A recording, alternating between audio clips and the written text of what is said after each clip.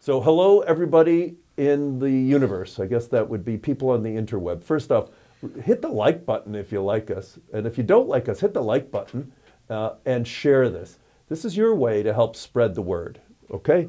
We're going to be talking about the Desert Fathers. If that sounds new and novel, it is. This is Stephen McCane. That is Father Augustine, the late Father Augustine, and you'll know why. And we're going to go on the air in a minute. So I'm going to turn my back and we're going to be quiet. Welcome to the St. Joseph Radio Presents live program, broadcasting to you from the Rome of the West, St. Louis, Missouri. The program that for over 30 years has brought you eloquent speakers from across the globe to help explain, clarify, and evangelize the Catholic faith. Our program covers a variety of topics relating to current issues and occurrences in our daily lives. Now, with the aid of technology, we are able to bring the gospel message to the four corners of the world, where Christ himself did say, "Those who have ears ought to hear." It is our hope at St. Joseph Radio that through these programs we can help evangelize the world and change one soul at a time. Now, here is your host to introduce today's guest and topic. Well, thank you, Matt. This is your host, Peter Karutz. We are live here in St. Louis, Missouri, the Rome of the West, and I cannot... Father Augustine Wetta. And Father Augustine is here, too. I will introduce our guest here. So I think Father just did a what's called in the radio biz a self-introduction. So he needs no introduction. In the monastic biz, we call it just being late. For Everybody knows Father Augustine. I don't even think you need an introduction. The late Father Augustine. Let me tell you what we're going to be talking about. I have just, Father, you're going to have to bless the name of the program here. I'm calling it Fathers Know Best. And it's going to be about the Desert Fathers. So Father Augustine is here because you know it and you heard him. But I have my good friend, Stephen McCane, here as well. Stephen, welcome to the program. As opposed to Father Augustine, who's just a friend. According to, as opposed to Father Augustine, who I don't even have to be here. All I have to do is let Father Augustine talk, and we are all edified. So, yes. Let me tell you this. Father Augustine. This is a program you got to listen to. This is a unique thing. This is something that I missed most of my life as a Catholic. So the Desert Fathers, I'm saying fathers know best. So, Stephen, what about the Desert Fathers do you think might someone needs to know about? Why should we listen to this program? You know, the Psalms are divided into 5 sections. And the first Psalm that starts in Psalm 42, there's just one line in that, which is deep calling deep. So when you want to go deeper into your Christian walk, who do you go to? You go to the fathers. And you go to the mothers also of the desert. Very cool, very cool. So, Father, you know how we do this program. I learn from you, and you have taught me that my son. The Benedictines say no good work ever starts without a prayer or something like that. Without praying for God to finish it for you. There we go. And could I ask you, if you don't mind, to make sure we do that first step? I've been praying all week. You're going to make me work overtime? All right, fine. In the name of the Father, the Son, and the Holy Spirit. God our Father, give us the fortitude and the wisdom of our fathers in the faith, especially those great men who preceded us in the desert, who chose the white martyrdom of monastic life. Give us their perseverance and their decisive Christianity. We need a little more of that these days. So We ask all these things in Jesus' name. Amen. Amen. In the name of the Father, the Son, the Holy Spirit. So, Father and Stephen, this is one of those times where I feel completely inadequate to even lead this conversation. So the only thing I'll do is I'll spout out my totality of knowledge of the Desert Fathers, and that is perhaps a suggested reading list. Stephen, what if we got to give these folks a couple of books that they might reference before we get into the conversation? Could you give me a couple of titles? Well, I think the starter would certainly be the Philokalia. And I don't know if I've pronounced that right. Yeah, no, that's about right. Yeah, but that's how I've heard it pronounced. It comes from Mount Athos, the holy mountain dedicated to Theotokos. And it was written or pulled together. It really was Nicodemus and Saint Nicodemus and Saint Macarius, who did a compendium of Desert Fathers from the 4th century to I think the 14th century, and in that compendium, this is like just like you would have the best of the Beatles, you have the best of the Desert Fathers here, and you have the essence of getting close to God. So the Philokalia, Father, anything else that we might? Well, then there are bests of the best of the best, but mostly I'm a big fan of anything by Benedicta Ward. Could you say that again, Father? Her name is Benedicta Ward. She's a professor at Oxford and a nun, an Anglican nun at that. Oh, wow. And she anything by her is pretty good. Her Anonymous Sayings, her Book of the Elders, But that a 5-volume collection of the Desert Fathers just came out through some Orthodox press, and we've got it at the monastery. I just started reading it, but I don't even remember the title, to be honest. So. Well, I think. And besides that, it might be a little bit of a stretch for a beginner. Or I think there might be one more. I was reading a book by Pablo Aquila, which was called the Alchemist, and so I read the next one. It was called The Pilgrim, and I think there's a second book called The Pilgrim that is the one we really ought to read, and it's called The Pilgrim. The Way of the Pilgrim. The Way of the Pilgrim. I do see. Oh yeah. Well, that's a great one. Yeah, for sure. All right, so now we got our. That's where we get the Jesus prayer from. Well, or a lot of our theology of the Jesus prayer. Yeah. Well, and you know what? This is, Father, I think for most folks, as it is for me, a lot of this is whole cloth, new ground. So if you don't mind, as I'm learning. Oh, and Thomas Merton had a good translation of them too as well. He wrote a popular sort of compendium. Short. These are all pretty short books because Milton, the Desert. Yeah, no, Thomas Merton. Merton. Yeah, Milton. Well, his theology was a little off, but he did write a couple of great books. but Father, you said the Jesus prayer, and there's at least I think we were reading The Way of the Pilgrim, and that seemed to have a profound impact on people's lives. But Father, what is for us who are still learning, what is the Jesus prayer? You say it like everybody knows it. What is this? Well, they ought to. It's aside from, say, I guess the Eucharist and the Our Father, it's probably the most powerful prayer you can say, which is basically the name of Jesus. And the theology, in a nutshell, is that the name of God, the Tetragrammaton, YHWH, that God revealed to Moses is this powerful, powerful tool. But in fact, it's so powerful, so sacred that no one dares even pronounce it. Pious Jews to this day will not pronounce what we in Catholic circles will refer to Yahweh because we don't have a problem with God's name because we've got Jesus, and we've got that name that we can say anytime we want. But the Desert Fathers had this sort of twofold theory about it. One was that if you wanted to avoid temptations, you would say the name of Jesus because the demons all have to take a knee. Going back to St. Paul, at the name of Jesus, every knee must bend. So if you're bothered by some demon of, say, anger, you say Jesus, and the demon's got to bow out.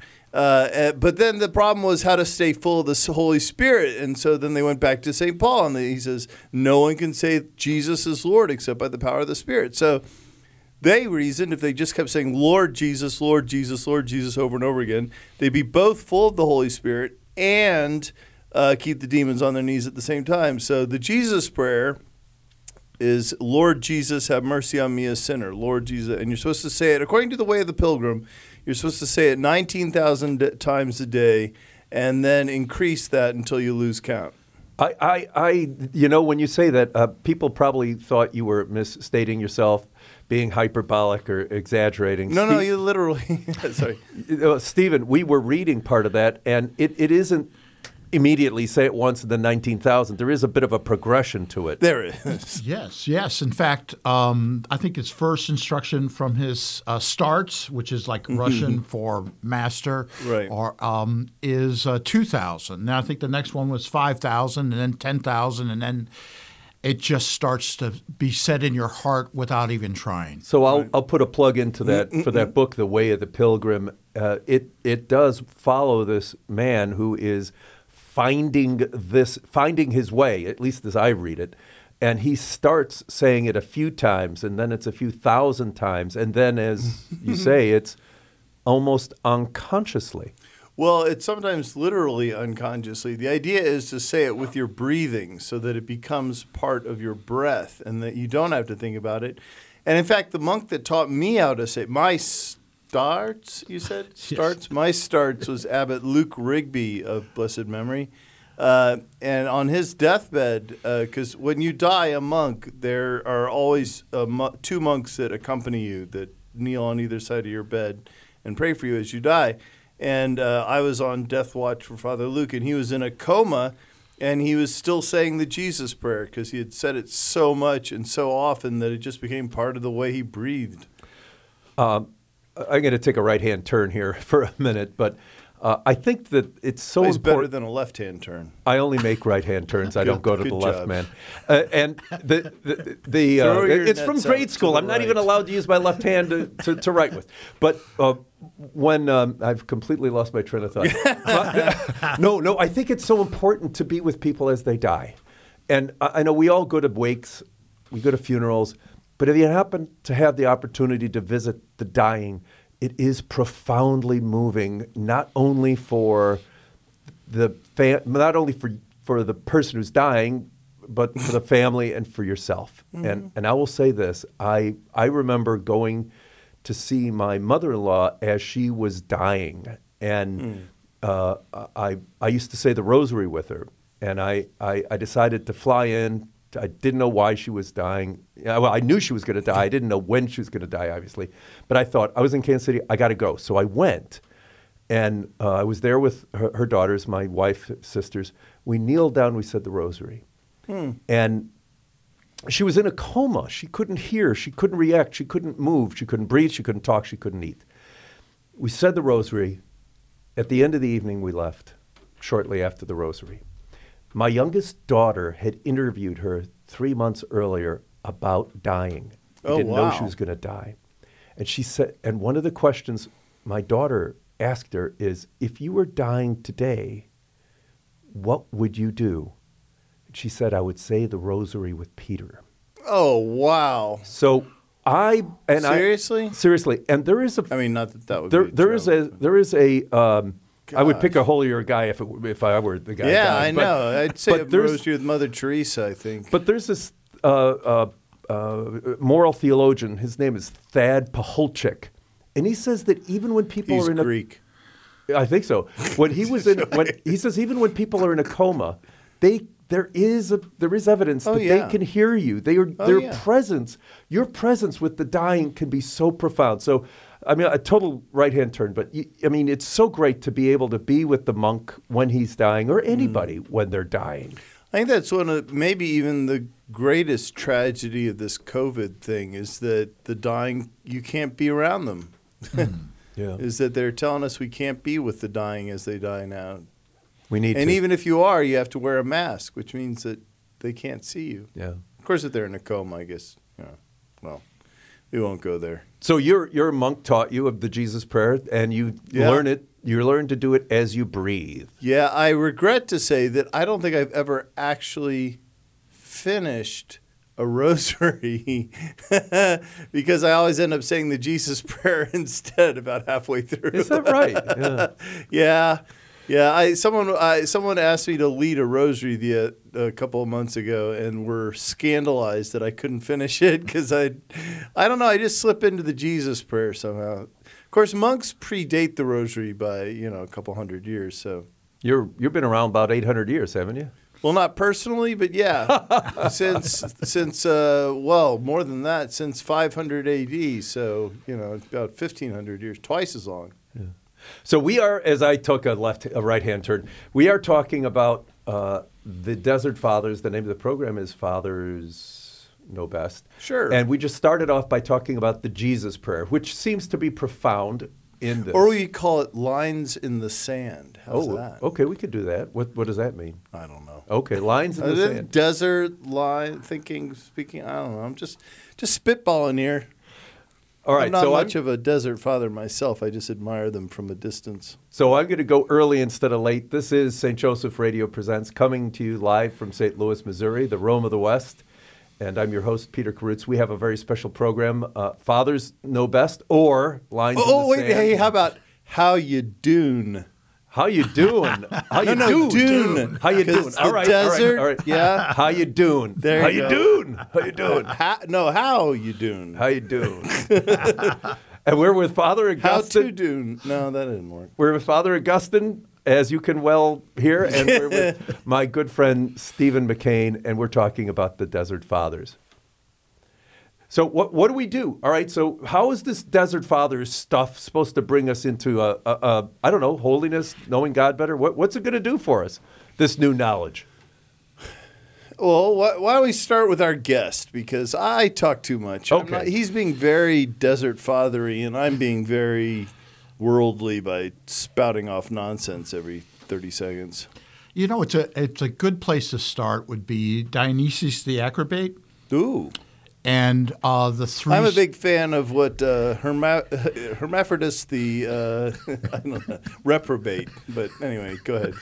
So there's like three stages. Why can't I shut up? Three stages to the Christian walk: that purgative stage, the illuminative stage, and the unitive stage. Yeah. So how do you get out of the purgative stage? That's where most, perhaps 99% of Christians are. They go and they go to confession and they do the same confession each time. It's not a bad stage to be in, though. It is. Where they're full of the world and they're trying to escape it into this thing called the illuminative stage. So how do we get into watchfulness to watch our minds and watch our actions and start to understand the voices inside us as what is from the Holy Spirit, what is our natural self, and what is the darkness.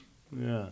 I'm just reminded of one of the famous Desert Fathers quotes, which I'm now going to misquote, which is something about, I think it's Abba Poiman, that one of the novices comes in and says, or one of his brothers comes to him and says, I'm doing my fast, I'm saying my prayers, now what's left? And he stretches out his hands, and his hands turn into flame, and he says, just become all fire, or something like that. Am I right? Yes. You probably know it better than I do. Yes, and in the first of the 4 volumes that have been published, I think it's Faber and Faber, the second Desert Father is Evagrius of Pontus. Oh, yes. So he is looking at, and he's praying. Oh, yeah. Because there's like 300 plus sins. And it's going. That's it? Well, it's actually. Yeah, I think I've added a few. And it's like, how do we simplify this? How do we break it down? And he eventually comes out with the 8 deadly sins, which later becomes the 7 deadly vices. That's right. Yeah. But those 8 deadly sins are start with gluttony, which is Egypt. So you got to come out of Egypt. You got to come out of gluttony. Right. You got to cross the Red Sea, your baptism, and now you've got to fight the seven different tribes. Yeah. And these 7 different tribes are the remaining vices. So you don't focus on the vices. You focus on the virtues, but you've got to know your enemy. Well, and Evagrius of Pontus also wrote a book called Talking Back, which is just it's all the sins sort of in order with scripture quotes for each to combat each demon, as it were, each temptation. If in this case you want to quote this. In fact, I think I've got it on me somewhere. But anyway, yeah, he's great. But as you're saying, we need to, the vices are good to understand, but we need to know the corresponding virtue. The virtue. They focus on the virtue. Don't focus on the one darkness. or two, would you? And they're paired. They're coupled together. So they're really 4 couples, and each one activates the other one. So gluttony activates lust. So they're like cousins. They're cousins to each other, and they work with each other. And then lust is, for just taking a man, that's, I think, the most common confession. It's like, I don't have enough money to deal with my lust. So it's the greed and the love of money. It's the third one, and even with money, you can't buy everything, which produces anger. So anger and the love of this greed, they're paired, and then it moves into the next position. So when you get angry too much, you start to be depressed, melancholy, and melancholy will eventually lead you to sitting on the couch. That's right. And you get this thing called acedia, which some people might translate slothfulness, but it's the dimensions of the noonday demon. That's right. These two are paired, melancholy and sloth, I'll say it, or acedia. And then after a while, this is the most common, I think, confession for a woman would be vainglory. And that's, I guess it depends on the woman. Yes. What's vainglory? It's looking in the mirror twice when you're about to leave your house. Yeah, but I think it's also the sense that, like, I've got to be an overachiever is obsessed with what your labor. Oh yeah, I don't. Yeah, the apologies to all of our feminist friends out there, but yeah, no, I think vainglory is a problem for guys too. But yeah, you're right. It's that tendency to think a little bit much about yourself, or a lot much about yourself, really. It's paired with pride, and that's vainglory was the one that was bumped off by in the 600s by Gregory. Gregory, yes. Oh, in exchange for he added what maybe envy. Envy, yeah. But they're very similar. I mean, they really are. I mean, it's good to give names to these particular sins and vices. But as you say, and I hadn't thought about it that way, they are somewhat linked. It's almost like they're linked in a chain. One may lead to the other, and it is that sort of path down that you might get on that train down as you pick one and indulge in it and get to the other and the next and the next. So how do you break that chain? How do you get off the train? You read the Desert Fathers. Yeah, well, you can start by invoking the name of Jesus. There you go. Whichever demon's bugging you, that'll put it on its knees. But the interesting thing, though, I found is that the vices, the say 7 deadly sins, do not actually match up very neatly with the virtues. Oh, really? Right? Yeah. So pride and humility do, but greed, well, the best you can find is sort of generosity or poverty, or a spirit of poverty. Lust matches up with chastity, and that's pretty obvious. But the anger, is that meekness or humility? Is pride? Is gluttony obviously intemperance? But envy, is that humility or generosity or brotherly love or poverty or and what do you match with sloth anyway? The best we can come up with is diligence or gratitude, maybe. Well, you're making me think of this differently. But all these vices, you almost need when we have a virus. I hope I get it right. You take a penicillin, is it? No, it's the other way around. All right. Well, so much for the V words. Yeah, but whatever. I mean, the virtues seem to be almost like a penicillin. One might help more than one of these. Might help more than one. I like that. So if I'm fasting, for example. Sorry. Go ahead. Go. No, please. No. If I'm fasting, doesn't that help more than one of the vices? Right. Of course it would. Yeah. And actually, now that I think of it, like, none of the virtues are isolated, right? I mean, and did I say virtues or vices? Anyway, none of the virtues are isolated, and none of the vices are either. I often find that, especially in the confessional, that lust and anger come together. Really? Well, yeah, the ancient Greeks thought that Ares and Aphrodite were brother and sister, right? The god of rage and the god of lust were always found together. And it does seem like sometimes the more you can get control of your lust, then you lash out at people in anger. And if you stuff that anger down in the wrong way, it comes out as lust. Really? Yeah, well, I mean, I don't know. This is just so my own experience. they're one feeds on the other, or is it what the absence of one encourages the other? Or, Well, I think they okay, I'm totally spitballing here, but I think they come from the same sort of energy, the same negative energy. And there's, of course,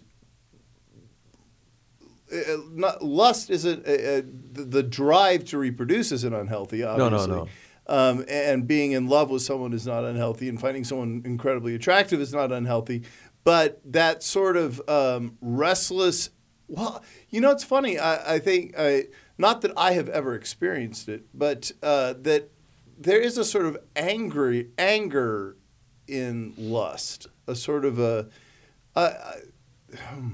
I'm going to have to really think about this, but that isn't about the other person. It's about lashing out. It's about doing something to someone. So right? if I could focus in on that a little bit, just to yeah, and I think Father just got a great idea. But let's talk about anger, for example, because everybody can identify with anger, and I hate to talk about a problem unless I have a solution. So fair warning, I have no solution. But if I'm suffering from anger, what is the penicillin I use for anger? What is the virtue that I use to attack the anger or to neutralize the anger? What do we do? What do we learn from the Desert Fathers about how to deal with anger? I think anger is very much an active part of us. So silence, if you had to have a penicillin, silence and stillness makes the anger from a mountain to a little hill and maybe eventually into a plain. I'd say initially it makes it worse. Oh, okay. But I mean, just because if you sit alone with your anger, it'll bother you at first, but then it begins to dissipate over time. Yeah.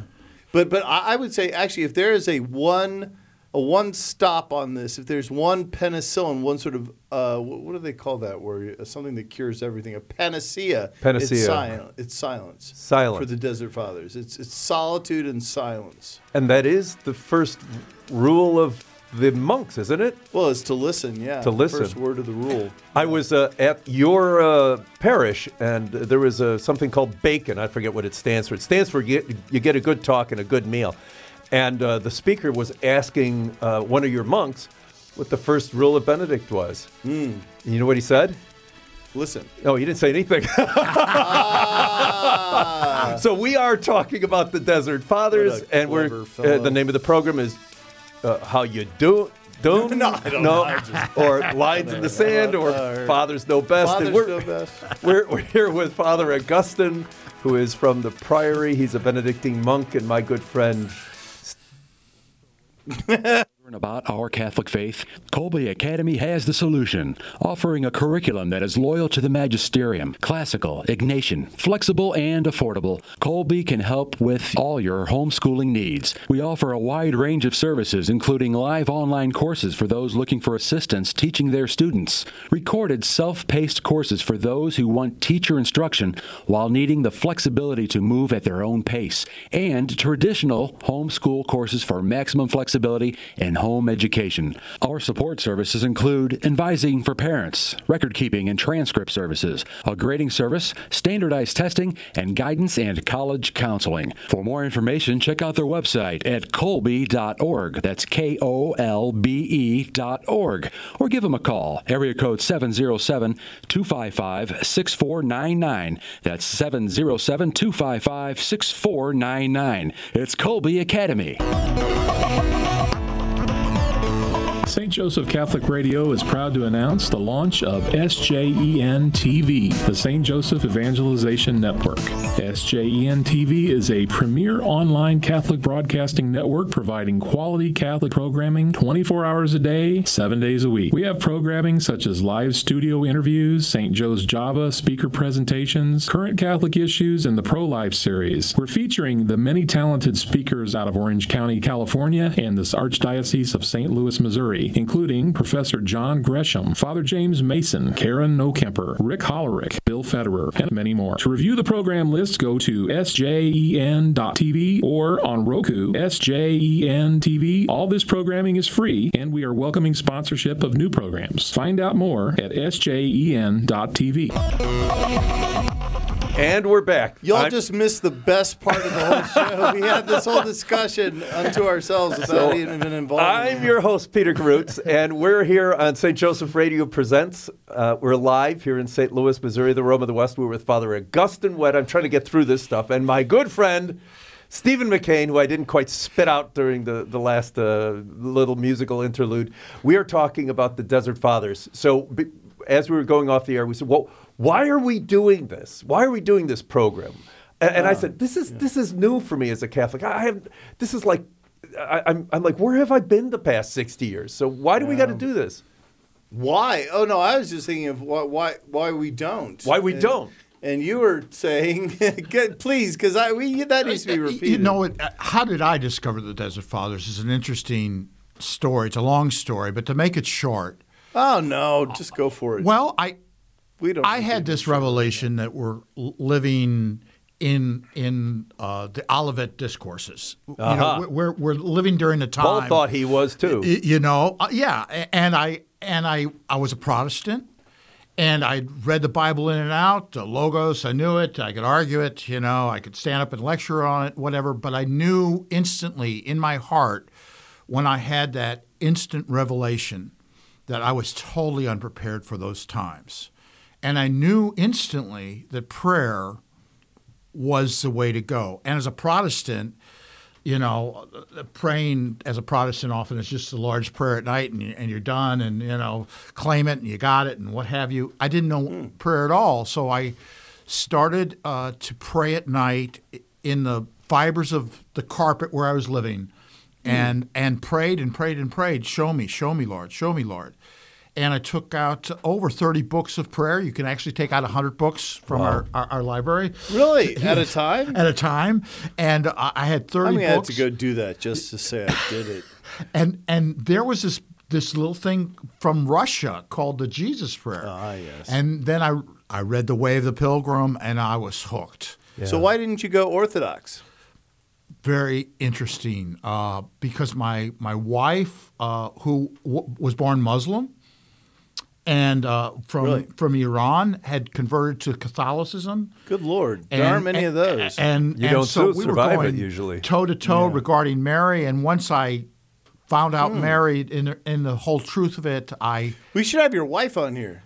She passed 10 years ago. Well, then she is on here. She is right now. Absolutely right. But let me tell you, before we go into this, look, why are we doing this? It's so important. It really is. And look, I'm an accountant.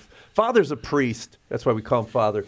And Stephen is actually a professor at Lindenwood University. He teaches Chinese business in general. But this is not our realm of... I just discovered a new Chinese saint, by the way, who you probably know. Mark T. Tianxiong. Am I pronouncing it correctly? Tianxiong? Tianxiong, yeah, okay. That's his name. Do you know who he is? No, I don't. Oh, my gosh. Tian means heaven. Shen, really? Maybe Tian Shen, heaven spirit. I might even have a holy card. I made my own holy cards of him. Yeah. I'll see if I can find him. But he was an opium addict during the Boxer Rebellion. And when the Boxers took over... Oh, well, before that, the Jesuits told him it was a mortal sin to be addicted. Because, the Jesuits are always getting everything wrong. Just joking, Jesuit. Anyway, we won't go into that. Yeah, old rivalry between the Benedictines and the Jesuits, so I like to give them a hard time. But anyway, they said it was a mortal sin, and because that was the theology back then. And so he was like, well, how am I going to get to heaven? They're like, well, you got to quit opium. And he was like, I can't. So he thought, well, I just guess I better get martyred. And when the rebellion took place and they were rounding up Christians, he lined right up. Wow. And he made sure he was the last in line so that the others would not die alone. But wow. Anyway, he's one of the patron saints of addicts. And I'm going to see if I can find I make my own holy cards of really cool guys. I'm really good at giving away things. Moses if someone the wants to Black call in and get a copy of this program, please call in at 636-447-6000, 636-447-6000. You'll need to get a copy of this as we carry on with the Desert Fathers. But I am also going to volunteer Father to give you one of the holy cards that he's talking about here. St. Moses the Black, I'm holding, and this one's really interesting. I know about this fellow. You know the story behind that icon, This too, guy was a murderer, thief, what have you, right? Oh, yeah. And a saint. He later became a saint. But one of the best places to hide out is a monastery. And that's where he ended up. What a great story. But he didn't quite get it at first. He was just there because he didn't scare the monks. And the monks were like, he's like, well, who do you worship? Because that guy must be really scary. And they were like, well, Jesus. He's like, I'm in. But then he still liked beating people up. So it took him a while to kind of acclimate. And you've got some kanji on this one. In Chinese, it's Gaoshan Shijin. This is the great. Say that, you're saying that backwards or forwards? I'm from the top down. Sorry, interesting. That guy's Japanese, obviously. Right. But they Japanese. always write his name in Chinese characters. I don't know why.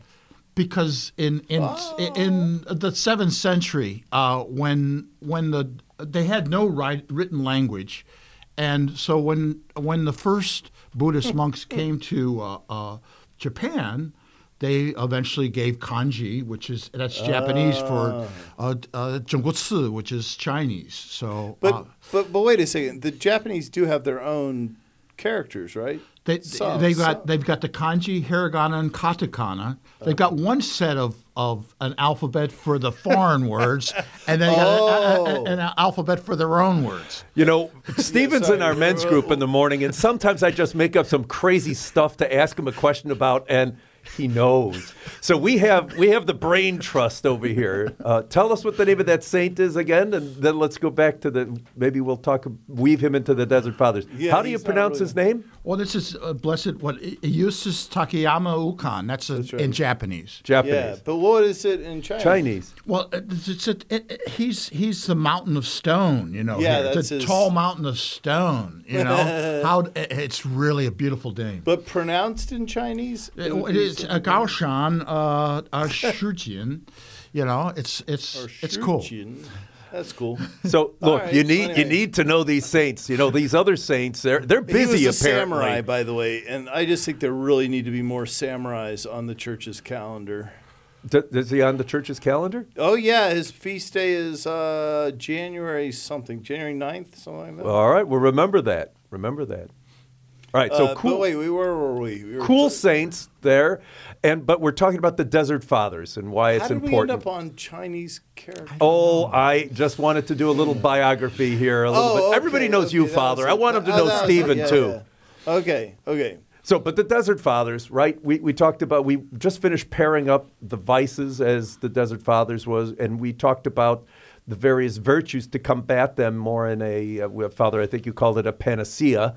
But one virtue will do more good than combating just one vice.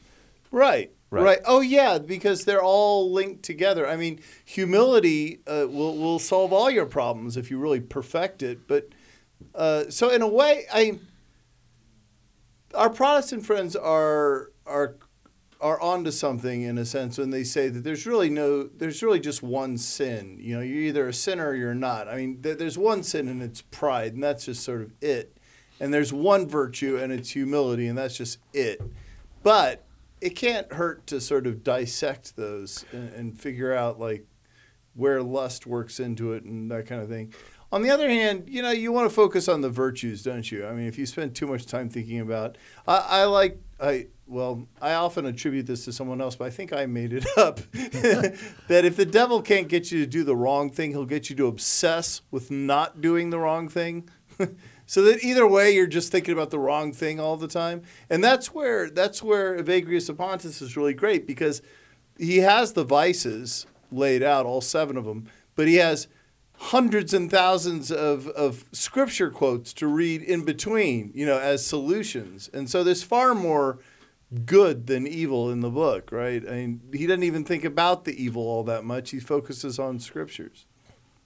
And it's the unveiling of the Bible that the Desert Fathers do. What do you mean unveiling? There's a hiddenness in our Christian walk, and if you really want to go to the end point where you totally leave the world, the Desert Fathers is the way. It's the Tao of getting to God. Though, it's interesting, though, that yes, they're fleeing the world, but what I love so much about them is how earthy they are. Like, it's very much about, spit in this pot and, weave a basket and, they're really very simple, very straightforward guys. And they, there's one, there's a Desert Fathers story about... let's see if I can find it. Disedified. If I look at, See, we happen to have the internet here at this radio station. No, I've got my manuscript. I'm working on a new translation. Oh, come on.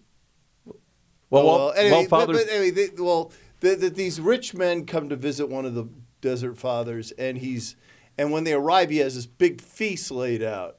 And they eat it, but on their way out the door, they're like, man, that guy, we thought he was really strict and did fasts and things. And then they get lost in the desert and they end up back at his hut again. And when they knock on the door, he's sipping a little bit of water and eating a crust of bread.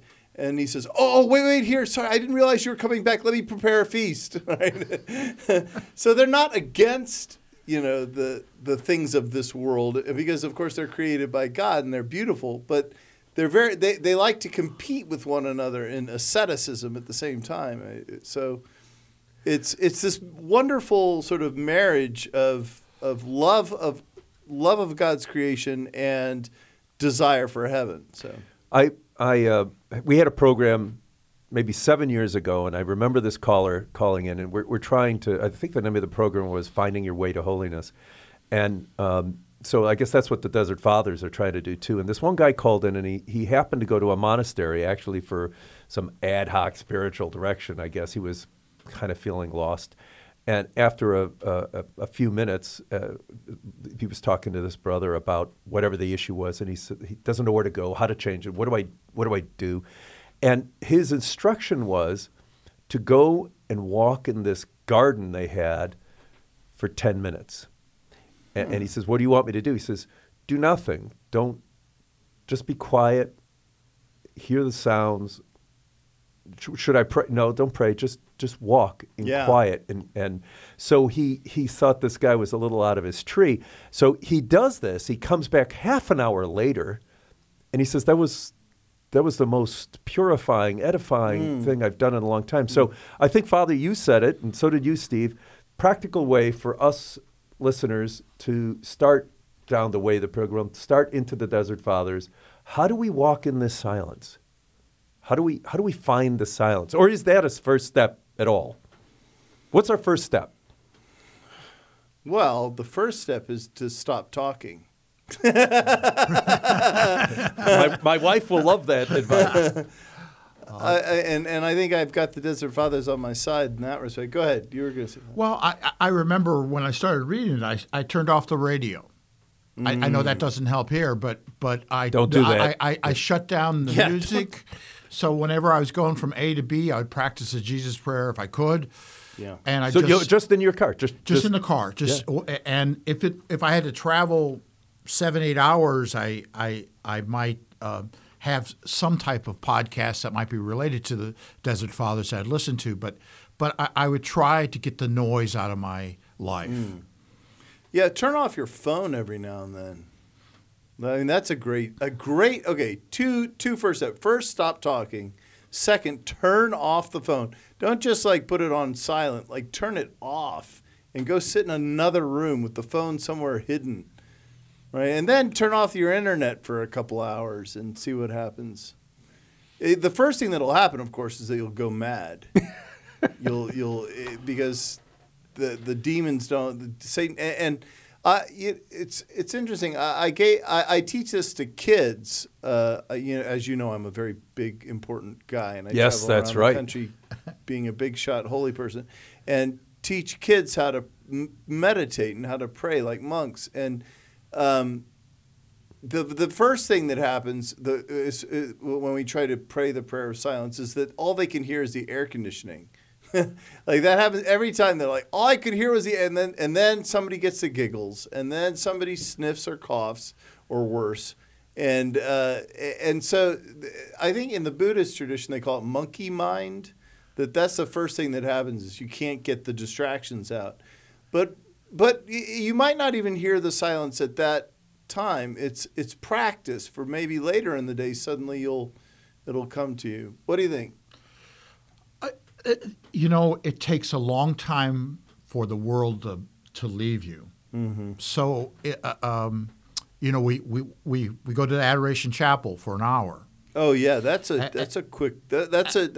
hack, a holiness hack. Yeah, and you leave and your mind is still rolling. I see the second hour as a tug of war between the world and still you're in this place of quietness, not silence. Mm-hmm. The third hour of stillness, you begin to leave the world and you start to enter into silence. And for a monk who has the opportunity of just almost being in a hermitage condition, then they really have to deal with the voices. And they have to be, in many ways, it's like a movie, watching your mind work without actively participating.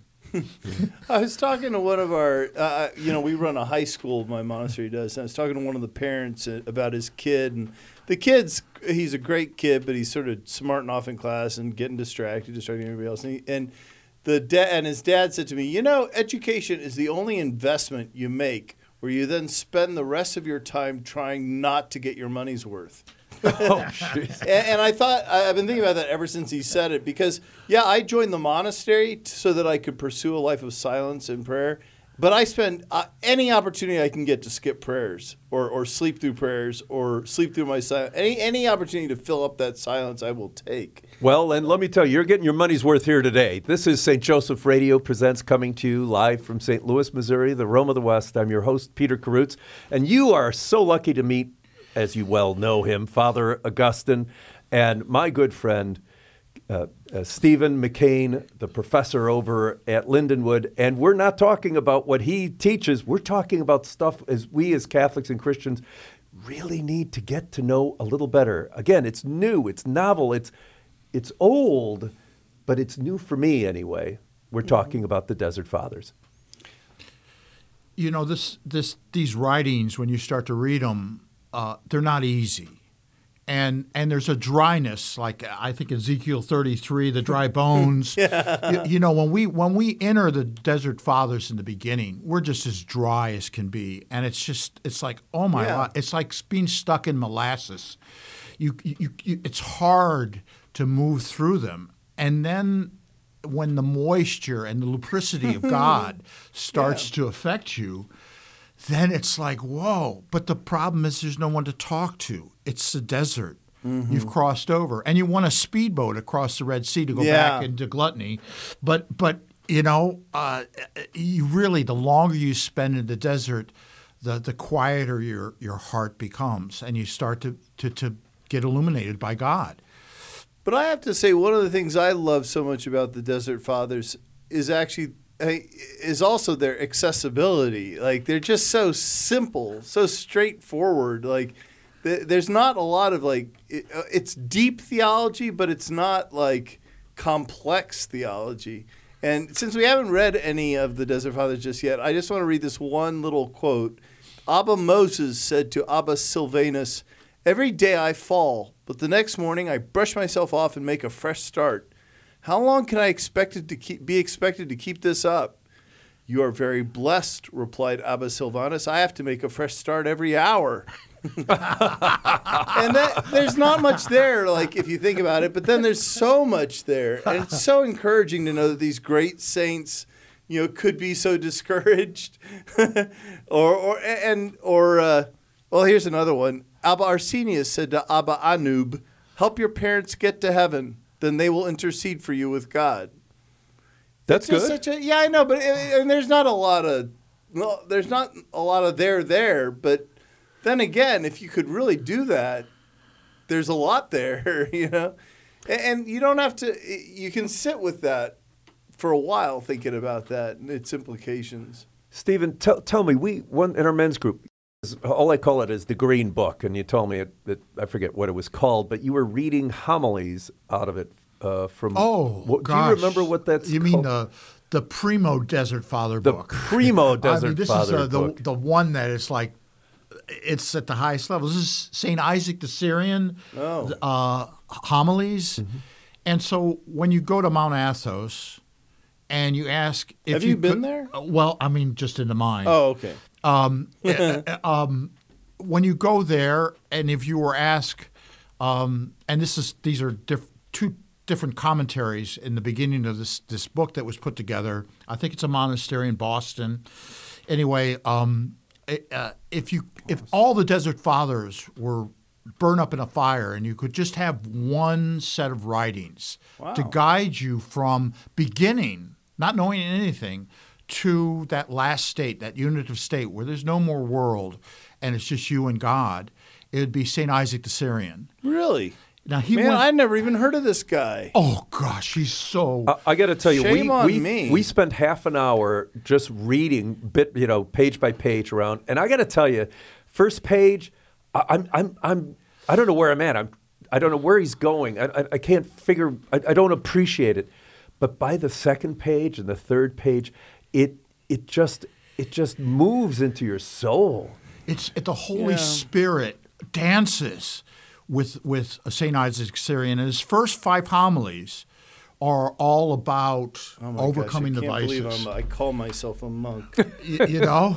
And it's an expensive book. That's why it's a very expensive book. One of the fellows in our group once said, what one book should I get? And I told him St. Isaac the Syrian, and then I told him the price. He goes, "Oh, my Lord, do you have a less expensive book?" I go, "Well, yeah, you could start off on a lower level." But these Desert Fathers are really good. So I'm just, before I forget, I'm going to talk about our reading list. Holy cow, it's $75 on Amazon. Oh, it was about $800, I thought. Yeah, they discounted it. It's $80 from the monastery and another like $12 shipping and handling. I think it's $92 from the monastery. Cistercian Studies has it for it rocks. $22, I think. He went blind reading things. And I mean, it's amazing this individual. He really is the rock in my life for the homilies. I read other Desert Fathers too, but he just. I'm in one prayer group or a Bible study group with 2 older men who are just fantastic and really know the Bible.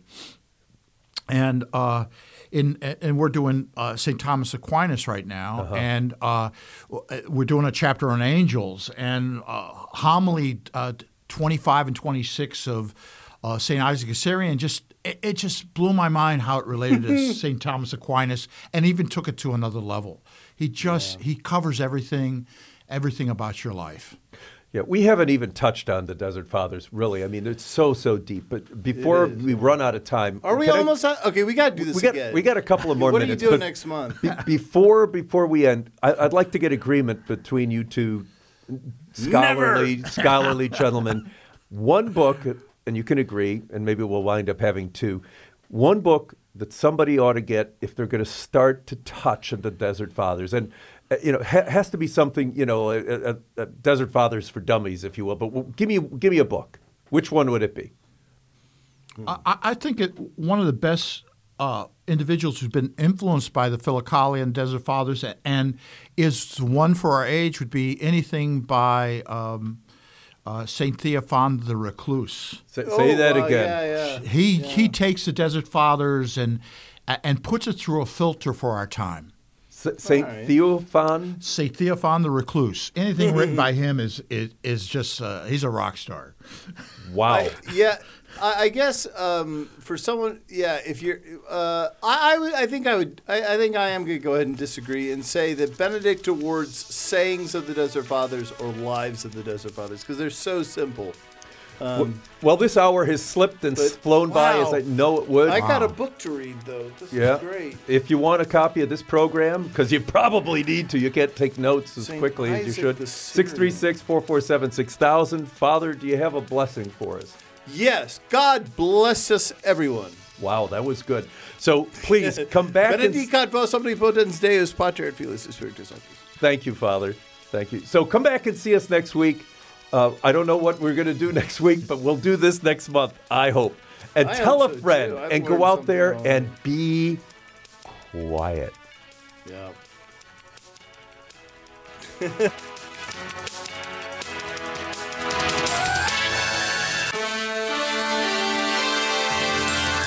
You've been listening to St. Joseph Radio Presents from the Rome of the West, St. Louis, Missouri. If you would like to join us in our evangelization efforts, you can order a copy of today's broadcast or any of our past programs by visiting us on our website, stjosephradio.net. That's SAINT, josephradio.net. Or call us 636-447-6000. It's all at your fingertips to help us evangelize the world, bringing the good news of Christ to everyone you meet and change one soul at a time. Thank you for your prayers and support. Until next time, may God bless you and your family. This has been a presentation of St. Joseph Radio Presents.